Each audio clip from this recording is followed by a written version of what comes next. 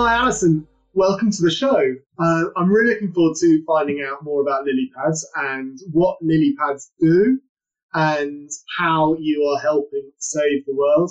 And just really interested to know what it is that you've done building your business and the sort of things that you've come up against as well. So tell us more about your business, please.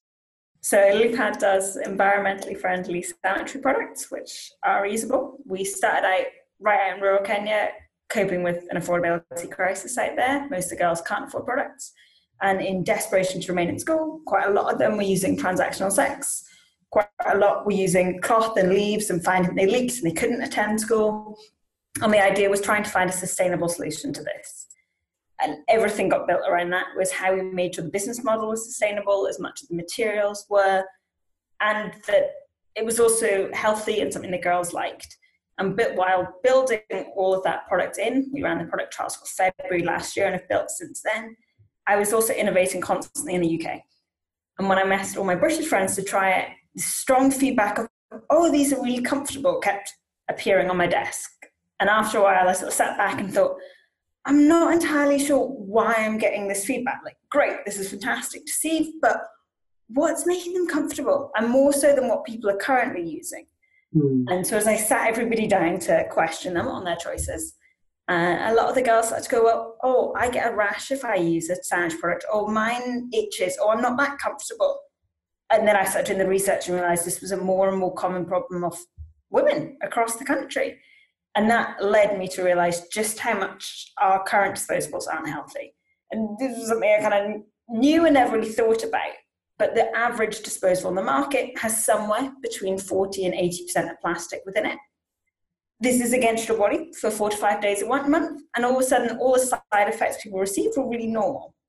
But that's not a healthy thing to be thinking, oh, I'm in pain 5 days a month because of a product I use and I've just accepted it. Yeah. And so that's where the British idea came from with, well, we could make an environmentally friendly product here, and by it being environmentally friendly and therefore it has natural-based materials and it's breathable, it suddenly fixes all these problems that currently occur. And then started looking at all the design elements and how we can make it fit to people and what is actually important to most people with these kind of products. And then the idea blossomed into, okay, well then we can have two very different products because they are two different markets of two different women, and use the British model, this British product fits, to kind of subsidize what's happening in Kenya. But as I built it, and I was constantly thinking, but I want to know that both models are sustainable and independent of each other. And so looking at how we price in Kenya, so the pads are purchased, but they're only purchased at manufacturing costs and commission. And then all the fun overheads of running a business are covered by sort of the cost that comes out of the UK, which means we can grow there, but we can grow on our own funding and on our own resources, as opposed to having to be looking for grant funding or having to rely on one side or the other. So at the moment, the British product is getting ready to launch. And the Kenyan one is on its third level of iterations and about to go into 2 new communities. We're just growing as it goes. So what took you to Kenya in the first place? My school were always partnered with this charity out there, and we used to do a lot of fundraising for them. And then I got to university, and I'd always loved the way the ethos of the charity. So they were an orphan support trust. That was the first thing I loved, that they weren't an orphanage.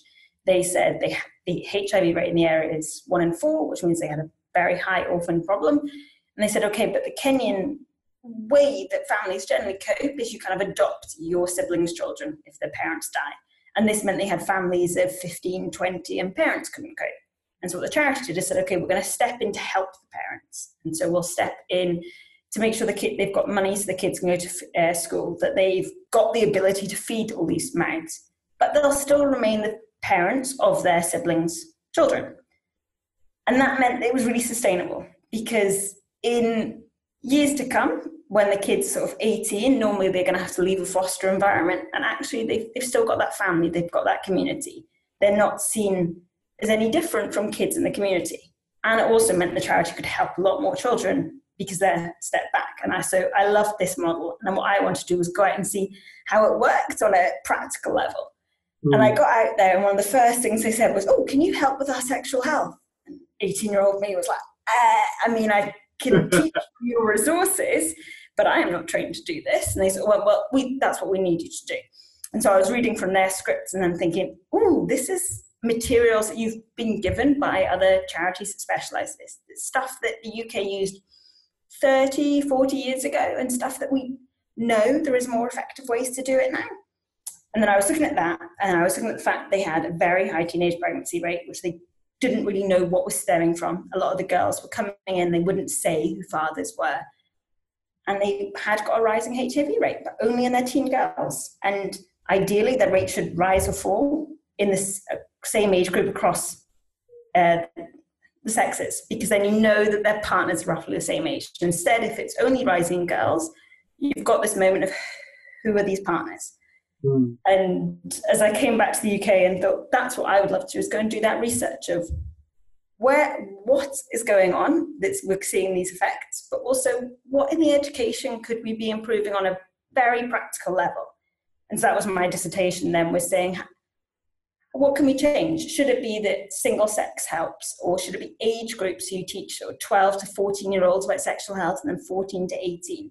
Because everyone knows a lot in a classroom and not a lot. And if you put it all in one class together, it's quite hard for a teacher to know who knows what, and the effects within classes really change. Nobody wants to showcase they don't really understand. A lot of the time we get this effect of like really wanting to prove that you've been there and done it and you know it all. And this really can disturb a learning environment. And so my dissertation was basically teaching the same sexual health and changing classroom dynamics. And then I said to a group of girls who were sort of 14, let's look at, for them, why they had so many teenage pregnancies. And I wanted them to create a very simple mind map of reasons that a girl in their class might choose to be sexually active and reasons they might not. It's generally a really effective task of putting something in your head, because if you say it to a child here and they go, oh, because I'm not really sure and my partner wants to and I don't want to lose the relationship, and then you look at, well, what could go wrong, and they're like, well, mum would be really mad. If you're explaining it in those words rather than in the, oh, well, peer pressure versus the rate of sexual health diseases, it's easier to transmit. And the kids, she came straight back and said she couldn't afford sanitary products. And I was like, all of a sudden, all this research into how kids were learning was irrelevant. You could teach them the best information, they could know the risks, but if the risk is, it's HIV is for them versus, well, you have to drop out of school, it was a very different scenario. And so that kind of brought me onto a business to help solve that. Brilliant. So what would you say your business superpower was? I think one was this drive for sustainability in terms of the business. One of the first things a lot of the Kenyan girls would say to me is, are you American? And I was like, I don't know what the question is. So I'm asking, what do you know? No, I'm not. And they would be like, because they're very used to US aid. US aid is very much tied to who's in political power, hence the gag rule, and whether or not they fund contraceptives. And so a lot of the girls who received sexual health were also aware that sexual health, what the program was and whether or not existed, seemed to change on something they didn't know about. And that was who was in political power in the US. And so whether or not they believed your business was sustainable was dependent on what nationality you were, because almost who the grant funder was. And so to me, from day one, it was like, this has to be sustainable within the community.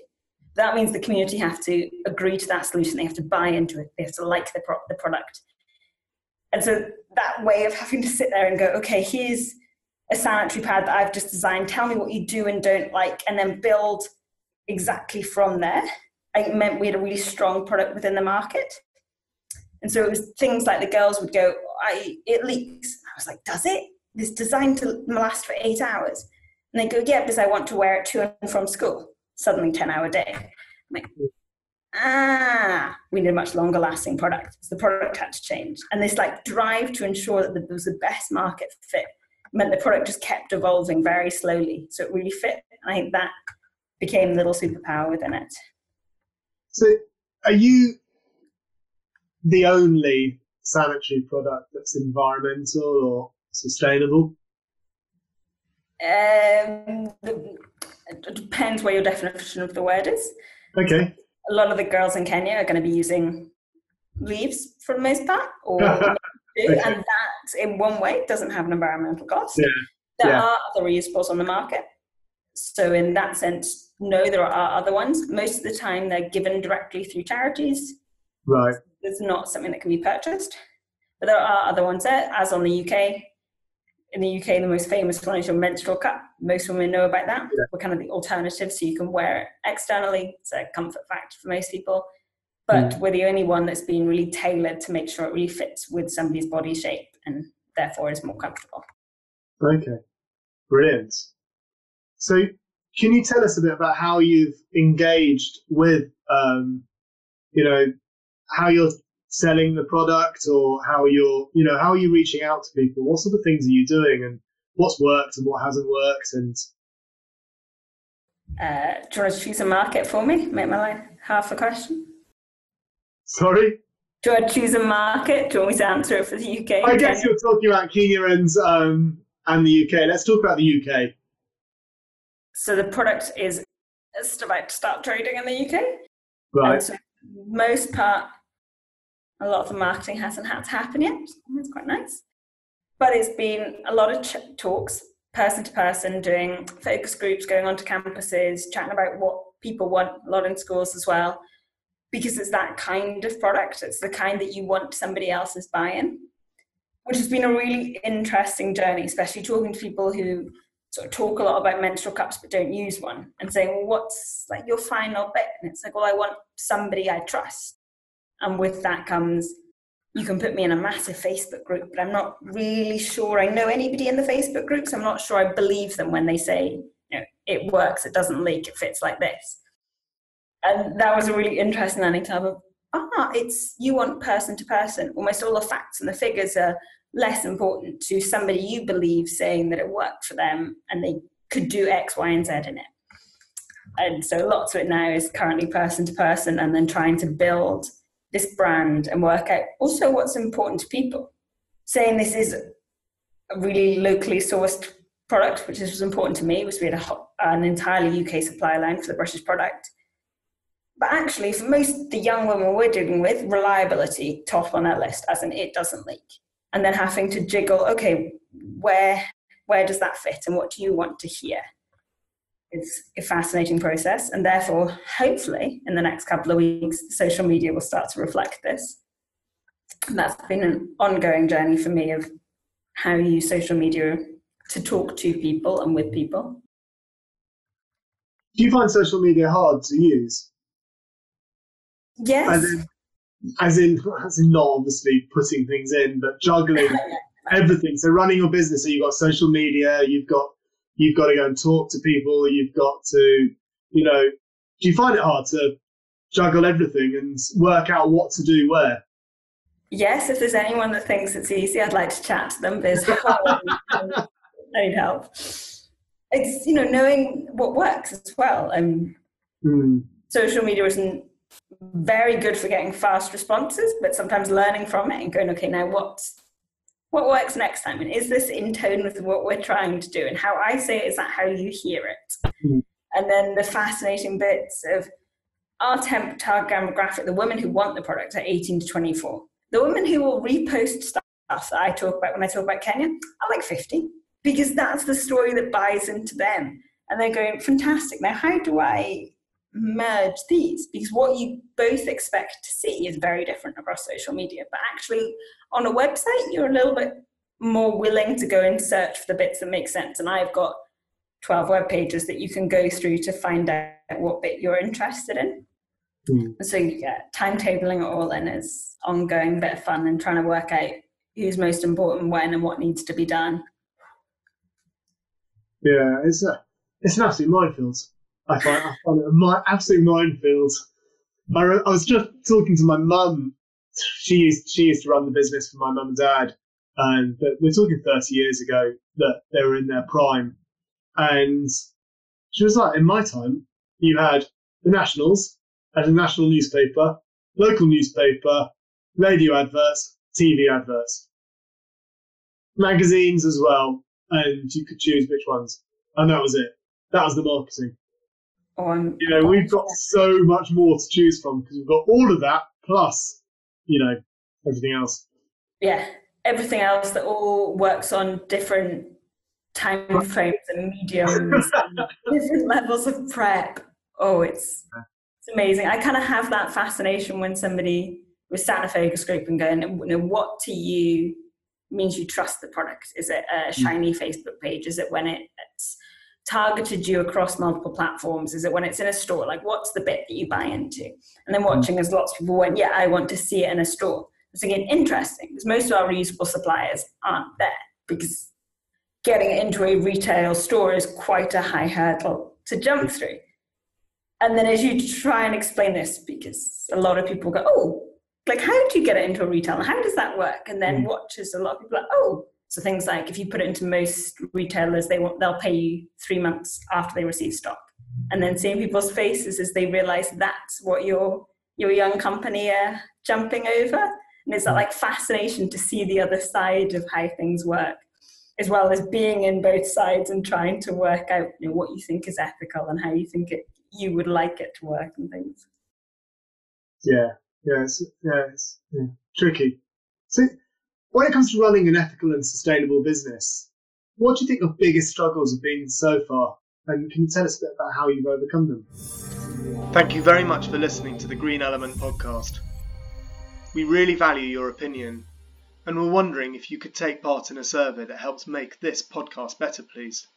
www.greenelement.co.uk podcast survey. I hope you enjoy this episode. What do you think your biggest struggles have been so far? And can you tell us a bit about how you've overcome them? I think one of them, although it doesn't sound like an ethical problem, has been choosing the right legal model. Because as a consumer, I trust your story. It's what you've told me on your Facebook page or generally on your website. And that's the bit that I would go to. And then starting the business, that was always my thing. Like, this is my story. We're in it for this little girl in Kenya and we're creating this product. And then everybody started to go, oh, what's legal structure? And I was like, that to me was the legal bit. It didn't necessarily tie into who we were. And then I had to go and look at all these different legal models and think, oh, where do we fit? And actually, we don't fit perfectly in any box. I've now learned neither do most businesses, in fairness. But because we had a nice, strong social mission, everybody went, oh, you should be a charity. And I was looking at a charity and I'm not sure I fit. We want to trade and we don't want to be grant funding reliant. And this doesn't sound right to me. And then looking at community interests and being like, oh, but our community is environmental impact. And actually community interest looks like it wants a specific local community. And half our community is also in Kenya. But then also actually the Kenyan business is a separate one because of different things. And how did these link together? All the different types of, should be company by share or by guarantee. And having to navigate that minefield and then coming out the other end and everyone being like, oh, you could just work towards a B Corp certification and look at that route. I'm like, this is the next bit of information. And then learning that quite a lot of it, you can do all the internet research you want, but what was best to me was talking to other businesses, going, oh, you're socially motivated. What have you done and how does it work? And how did you find this level of reporting? Or is Companies House easier to work with than Oscar? And how do you cope with this bit of information? I'm not really sure how that fits to us. And hearing everybody else's personal stories, because for the most part, they knew more. They were in it more than a lot of the internet resources that was like, oh, here's a very clear-cut diagram. Like, but we fit in 4 boxes in one. And then realizing you make that decision, 6 weeks later, you learn more information and you go, we're going to change, pivot, expect to move somewhere else because that actually fits us better now. But I didn't necessarily know it at the time. I'd say that B Corp probably fits you quite well, particularly as there's a B Corp office in Nairobi as well. Is there really? Yeah. We're a B Corp. Yep. There's Africa. The East African office is in Nairobi. There we go. See? The bits of information you learn months after you make a decision and go, this might have actually... Are you choosing to go down the B Corp route? Sorry, what was that? Are you choosing to go down the B Corp route? Or I think so. You think so? It seems to fit best in terms of... I got to the point where I was saying to people, like, what is it you want to know? Is it that the legal structure to you is that proves the impact? That's how you see it? Like, why do you care what our legal status is rather than what our impact is doing and how transparent that impact is? And trying to work that out. And I was like, this is what I want. I want to be able to showcase, look, we're doing good. And here's the thing that proves it if you need that bit of like reassurance. I'm like, well, then a B Corp status works as opposed to something else that's like, well, here's the limit you have to remain within. And I think that's you've hit the nail on the head. What is it that you want to do? And I think if you come from the right place, you'll end up choosing the right decision because it's what you want to do. So therefore, you are doing the right things and you're trying to achieve what it is that you're trying to achieve, then you'll end up doing the right thing. Yeah, regardless of... Yeah, so forget about what other people think because no one knows your business better than you know yourself. I had a fascinating conversation with someone this morning when they were like, but at the end of the day, it is what you're doing. And we were having this chat about how the business operates in Kenya, and people have very different visions of how they believe aid and trade should work. And sort of explaining that to different people, like, this is the stance we took, and this is why we took it, and this is how it works. And yes, it will look different to other ways that you can see aid, and these, for the most part, is why. And sort of saying, well, sometimes when people are asking, it can feel like going, but because this is what research says is currently working, this is what the community adopted. And they were going, if you're doing it for the right reasons, and you have an answer for every question that is open and honest, and you can come and see, and I will show you around, that's most part what the buy-in is, as opposed to what it looks like on a piece of paper. Yeah. Or if you're having to craft the answers to go, oh, this is how we're doing it because this showcases, rather than, okay, come and see. Which is now almost my default. It's like, oh, look, I'll show you. And everyone's like, I just wanted a quick answer. I'm like, oh, okay, you asked a question I like giving detail to. Sorry, you're now going to hear everybody's stories. Brilliant.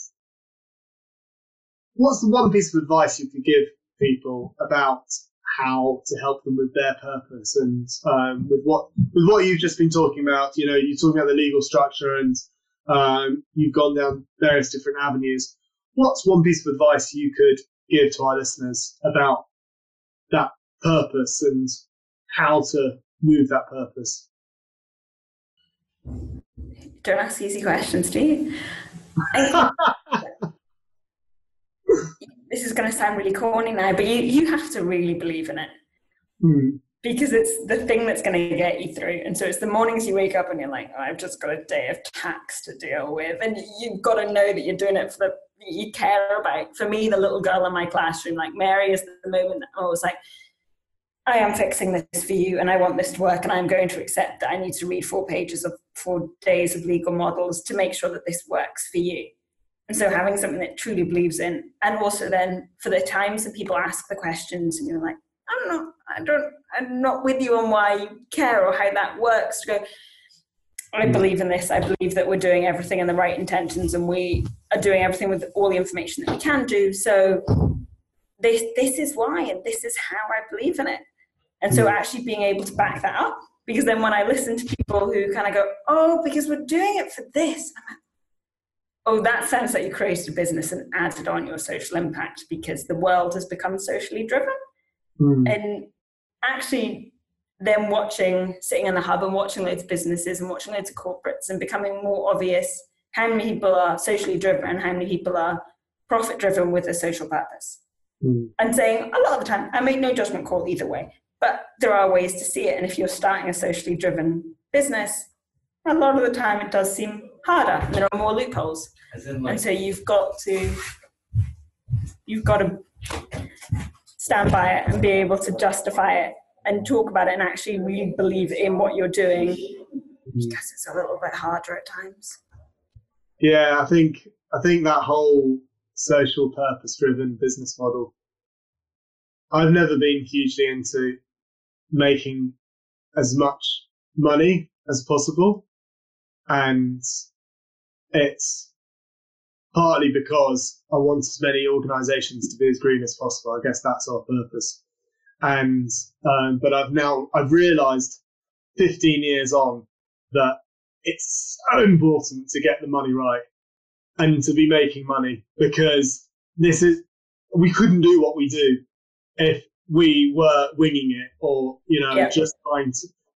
And I think in the past I probably did, particularly when it was just me and one other person, or me and two other people. But now we're bigger. You kind of go, okay, we've got to think about profit. We've got to think about, forecast. We've got all these things that in the past I was, oh no, that's not what we're about. But actually, I'm now almost doing the reverse to what you were talking about. I've got to fit this financial model into our business, because we're not going to succeed if we want to carry on. Yeah. And it is that really fine balancing act. I was listening to somebody as they tried to navigate it and saying a support agency was sort of saying they needed to have all their employees over a certain wage threshold above living wage. And she was going like, from a paper point of view, I can see where that's fantastic. But when I've got 20 employees and I need to give them all a wage increase, and that is going to affect the price of the product and how that works, this is a much bigger decision than just, I believe my employees should be paid more. And that tie-in of, I want the best for my employees. I don't want to know that they're struggling, but I can't help them if I go under because the product is then too expensive. And now, okay, how do you balance and make sure that everything fits? And I get that even like down to our manufacturers. When I'm going, with products in Kenya, we've cut every cost like humanly possible to make sure that's an affordable product. But at the same time, everybody's favorite piece of advice to me is like, well, you could just move production to Bangladesh or China. That's much cheaper. I'm like, yes, at what cost? Yeah. I think communications, isn't it? It is talking to everyone all the time about what it is that you're doing and making sure that it sounds corny, but making sure everyone's on the same page, making sure that everyone knows where you're coming from. So therefore, when you make a decision, it's not out there. It's actually, you've spoken to everyone that it involves, and therefore you know that that's the right decision at that time. In a year's time, you may make a different decision because different things would have happened. But at that moment in time, you've made that decision because you want to help as many people and not have negative ramifications. And that keeping everyone on the same page as well.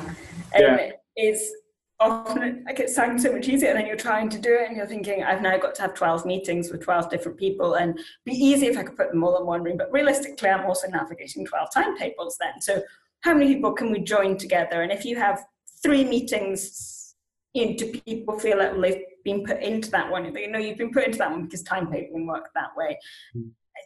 Navigating to make sure that everyone does have the same amount of information and the same conversations were happening in each room, and that everyone feel like they can also go, I don't agree. And how about if we did it like this? You're great. Okay, let's look at your plan or this set of information. A fascinating learning curve, in fairness. So when you were designing your product and you were getting the sanitary products up, and you were looking at the environmental impact, were you looking at the carbon footprint of it as well? Or I was fairly determined to do that as much as I could. Right. When you learn how good different information sources are, I think.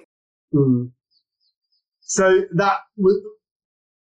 could you tell us a bit about how you approached the environmental management and carbon footprinting of it all? So a lot of that, sadly, it is not as easy as I thought it was, or I would like it to be. I think the simplest part about that, in terms of knowing the actual cost of environmental cost of manufacturing different materials and where they've come from, and the disposable, and the fact that quite a lot of times you are measuring which is least bad rather than which is best. And that was eye-opening in terms of just knowing all of a sudden all about different cottons and actually what organic meant and how it worked. And does organic manufacture from halfway across the world beat locally grown? Oh, well, suddenly you tie in 17 other different things. And so I then started on, okay, what's important to us? And so we started in Kenya by saying it was always going to be as locally sourced as possible, as in, for them, national, because in one way meant it was a little bit more secure. You didn't have to rely on export and import. And because the fact of having to fly things halfway across the world or ship them is an environmental cost that kind of shocked me. And so then when we brought it to the UK, it was the same thing. We're saying, right, how far do we have to ship materials? Can we ship something less far? Now we can actually not use the word ship because it is all UK based, but driving miles, is that better? And that was where I started with the environmental, was how far has it come? And then looking at different forms of materials that are within it and saying, right, which is least polluting a lot of the time to dispose of. And so when you're looking for your current disposable, that was kind of my pegging point, and how far could we bring it to zero? Right, if it's a plastic place and it can't biodegrade almost, or when you add a perfume, it adds the length of time that it takes to degrade in landfill. How do we reduce each and every one of them? So ripping out all the plastic and then having to sit there on every single spec sheet for materials and go, what does this actually mean it contains and you put in it? And therefore, for quite a lot of it, I've now gone, who else does the certification? There's great levels of material certification that we can use and go, can you tell me what's in it? How healthy is it? How far has it moved? And then it just became a little bit of a piecemeal approach of transportation is at minimum. Materials are as low as we can go for the product we're doing at the current time. I mean, I guarantee it, within 6 months, we'll find something that's better, because that just seems to be how information is flowing. And then it'll be, right, how do we put it in? How do we incorporate this? And then looking at now, the current question is, how do we make sure it's the most sustainable thing to dispose of? And yes, we're reducing it to like 2% of if you use disposables for the entire year, but is that 2% better at disposing than what currently exists? Does it do anything funny in landfill that I want to be aware of now? And all of the disposal aspects. It's a minefield. Oh, I'm so glad someone agrees. It's partly why we designed that software, Compare Footprint, is to help organisations become more environmental. Because otherwise, you end up using, I mean, you've got perseverance and you've got brains. Not everyone, that could sound really bad, but you've got perseverance and you're bright enough to go into the details and look at it all and do what a lot of people wouldn't do, partly driven by the fact that it's not top priority for them. And that's not fair to say that they're not environmental. They're not more environmental than you or I. It's just that their priorities are different. And it is hard. And we want, people should be able to do it more easily. And I think that it is starting to happen, but it is a slow process. And it is not an easy thing to do. Right. And so a lot of time when I see people going, oh, but they didn't use this, and you're thinking, but there's probably a whole lot of thought process on why they didn't use it, or it's something that they didn't even think about. It's on a post-it note on the wall of things we'd love to do when someone gives us the brain capacity to do it. But right now we're firefighting everything else and trying to actually look at what is most important today. And so I became looking at the environmental from a practical point of view of, we do not need to import this product halfway across the world. And from an ethical point of view, we could create jobs if we manufactured in Kenya and the UK. And then environmental kind of fit, because it also works in those boxes, and then it adds a little bit extra to pull it all together. Whereas if you're looking at different things, trying to pull it all together is. I tell you what it sounds like you've done is you've kept it simple. You've actually built from a very simple foundation and built out, rather than try and solve everything and then get everything to fit into it. I don't know if I'm right or wrong by saying that. No, I think that some of it is that was like, okay, what importing material would be very, very complicated. So can we locally source was the initial framework. And then it was, then everyone went, well, why don't you import it in? I was like, because we can create jobs here, and because we would then have to import it, and we wouldn't know the impact that we were having in the other country and whether or not it was beneficial. And then I saw the shipping, and it was like, oh, I don't really want to think about that level of CO2 being emitted by a product we could have made here. And it all just was like, okay, how simple can we make this? How being able to visit a manufacturer face to face, put down a pattern, watch them make it is infinitely easier than doing it over the phone, having tried both. But sometimes it is a game of, okay, but what seems easier? What do you know works? Whereas I began as a one-man team trying to do it on the side of my dissertation and fourth-year studies. Would not recommend that. So it had to be able to be fairly easily managed. But yeah, if I'd started it with a different mind frame or with a different amount of finances, we could have ended up somewhere completely different, and then adding the environmental impact on. What sort of advice, is there any advice that you could share with anyone listening to this podcast? I saw a really beautiful quote the other day that was like, I used to see problems in the world and think like, why hasn't somebody done this? And then I realized I am somebody. And so some of my advice is just try it. If it's a problem that's really irritating you, chances are it's irritating someone else, but go and ask that question a couple of times. And then see if you can make something out of it. The worst that can happen is it doesn't work. And by that point, I promise you a year on, you've learned an awful lot along that journey, and it will be useful in some other way. I have faith. And so, yeah, just jump in, see what happens. Really good advice. So how can we connect with you more? Lilypads.org.uk is a one good way. Facebook, lilypads.uk. We'll have a nice brief-up over the next week. Let's be realistic on our time frames. And they are probably the best ways to see all the shout-outs. There's a wee button at the bottom of our website to say subscribe to the newsletter, which means you'll be first to know when the product's actually unleashed as well. So you Brilliant. can get updates on our work in Kenya and little bits of bite-sized information about the product. Awesome. Thank you so much for your time today, Alison. Thank you. Thank you. It's really interesting learning all about Lilypads and how you're getting on and what you're doing and everything about everything about what you're doing. It's brilliant. Absolutely brilliant. More people need to be more like you, as far as I'm concerned. So thank you. And thanks for being on the podcast. No worries. It's good fun. Thanks. All right. Thanks so much for listening. We created this podcast for you. So we'd really appreciate any feedback you want to give us. You can do that by rating and reviewing on your favourite podcast, or for iTunes, visit www.greenelement.co.uk/Apple. If you'd like to keep in touch, then we invite you to join our free Facebook community, which is everything to do with sustainable and ethical business. Lots of daily conversations, themes, and great ideas. A really great place to work and network with like-minded individuals. If you open Facebook and search for the Green Element, hit the group search function, we will let you right in. All of the show notes, any links, any references to on this podcast will be featured on our website, greenelement.co.uk.